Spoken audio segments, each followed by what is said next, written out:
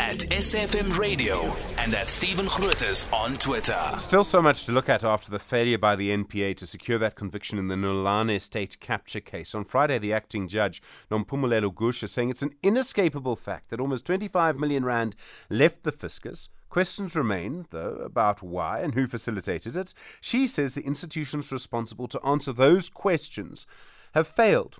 Advocate Stephanie Fick is the Executive Director of the Accountability Division at the organisation Undoing Tax Abuse.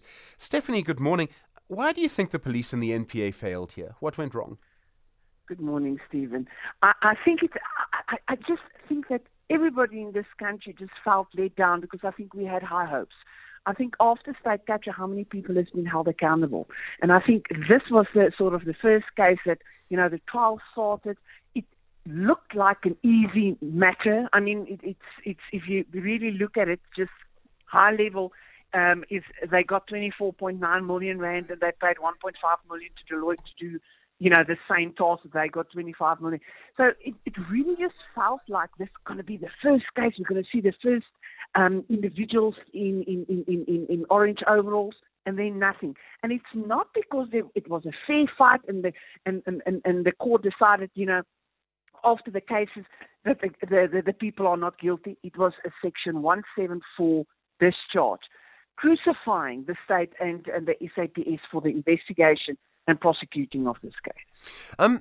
If I remember correctly, the only question you ask yourself if you're a prosecutor about whether to prosecute is whether you will win in court. Now, if that was the test, and I'm sure there's a better way to put that test, I mean, if you know you're not going to win, you don't prosecute. So, I wonder about the decision to prosecute.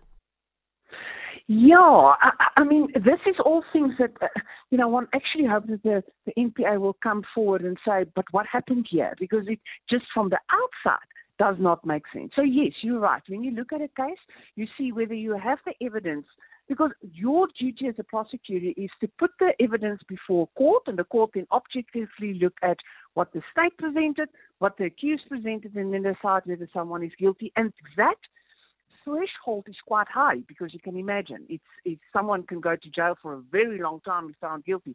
So you need to prove this beyond a reasonable doubt. So your case needs to be strong, at least from the outset. And it appears that they, just didn't follow, simple law of evidence, if I can put it that way. Advocate Stephanie Fick, thank you, Executive Director at the Accountability Division at OUTA.